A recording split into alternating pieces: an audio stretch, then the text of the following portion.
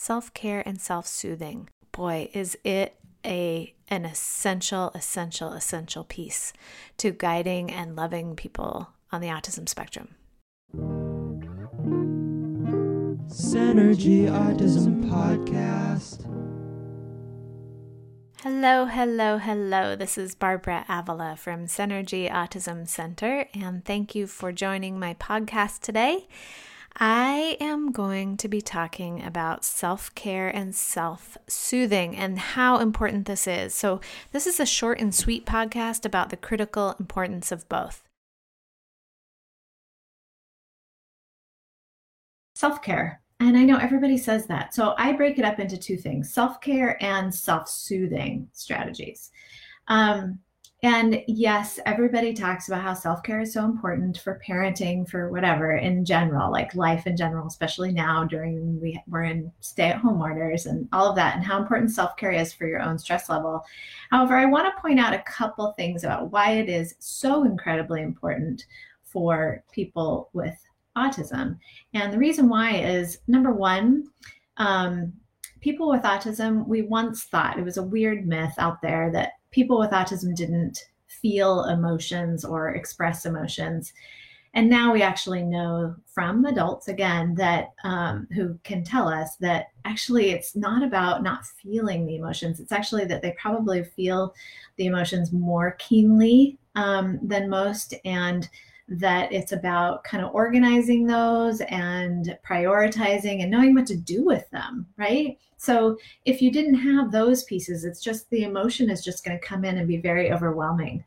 And so that's one reason that we need to prioritize self-care and self-soothing, is so that we're not overwhelming somebody on the autism spectrum.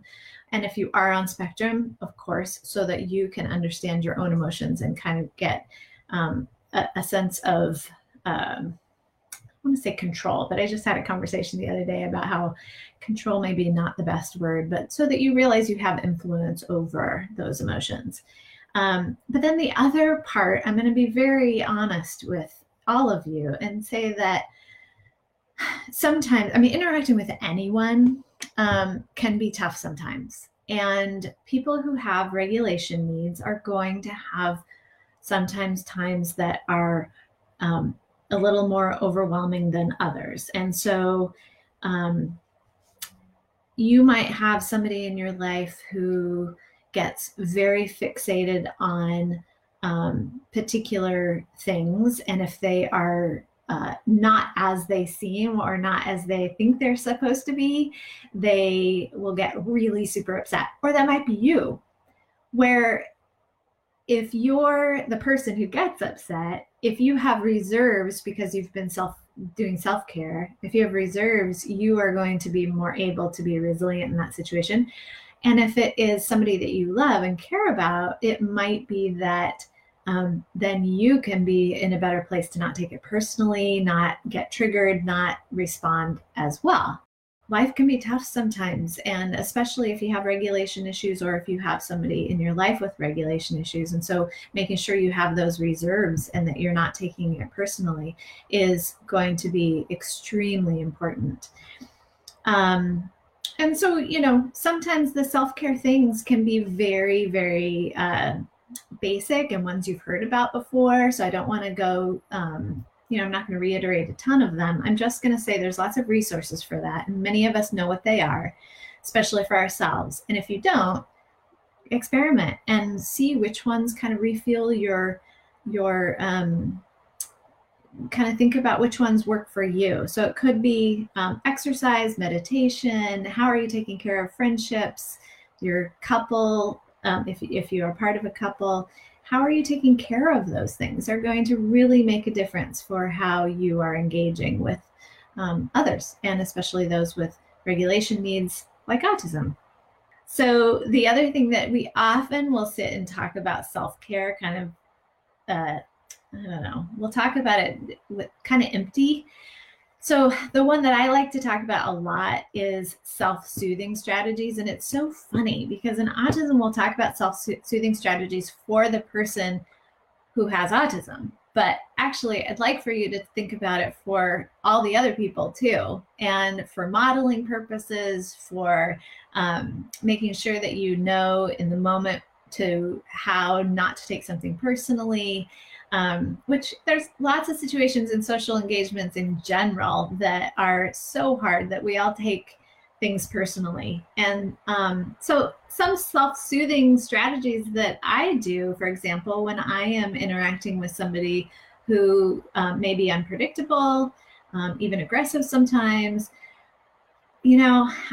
just we're learning so much about the brain now that even just sitting down can calm your own system, and really help. There's also just the idea of, this is what I do is I sit down or I plant my feet if I'm in a situation and I'm doing some really strong, deep breathing to be able to support that person, if they are being unpredictable or whatever. But it also is these moments that somebody might be saying something, a parent, a teenager might be saying something to a parent that like you as a parent might feel really personal and be a real trigger for you. And so in those moments, if you can slow down, deep breathe, count to 10, whatever it is, I know that sounds trite, but so many people forget to do this, of taking that moment, you're going to actually get 2 bonuses for that. One is that you're going to calm your system, but the second is that you are going to give them processing time. That's it. That's all I wanted to talk about today. Really, the fact that people with autism feel emotions probably more than the average Joe.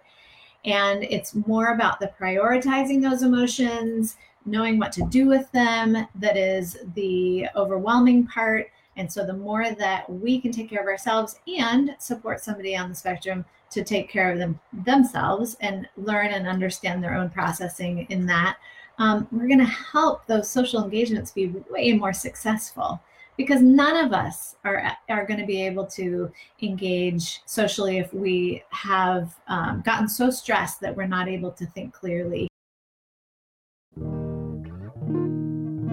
Synergy Autism Podcast.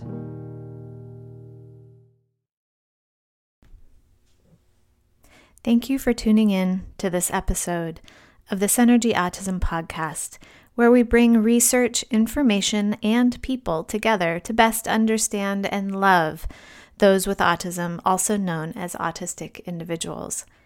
Check out my website for lots of additional links, like my Facebook account, Instagram account, blogs that I have written, videos, and even courses that are both free and some that I have labored with some wonderful colleagues to produce just for you.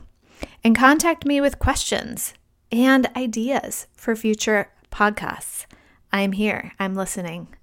Till next time.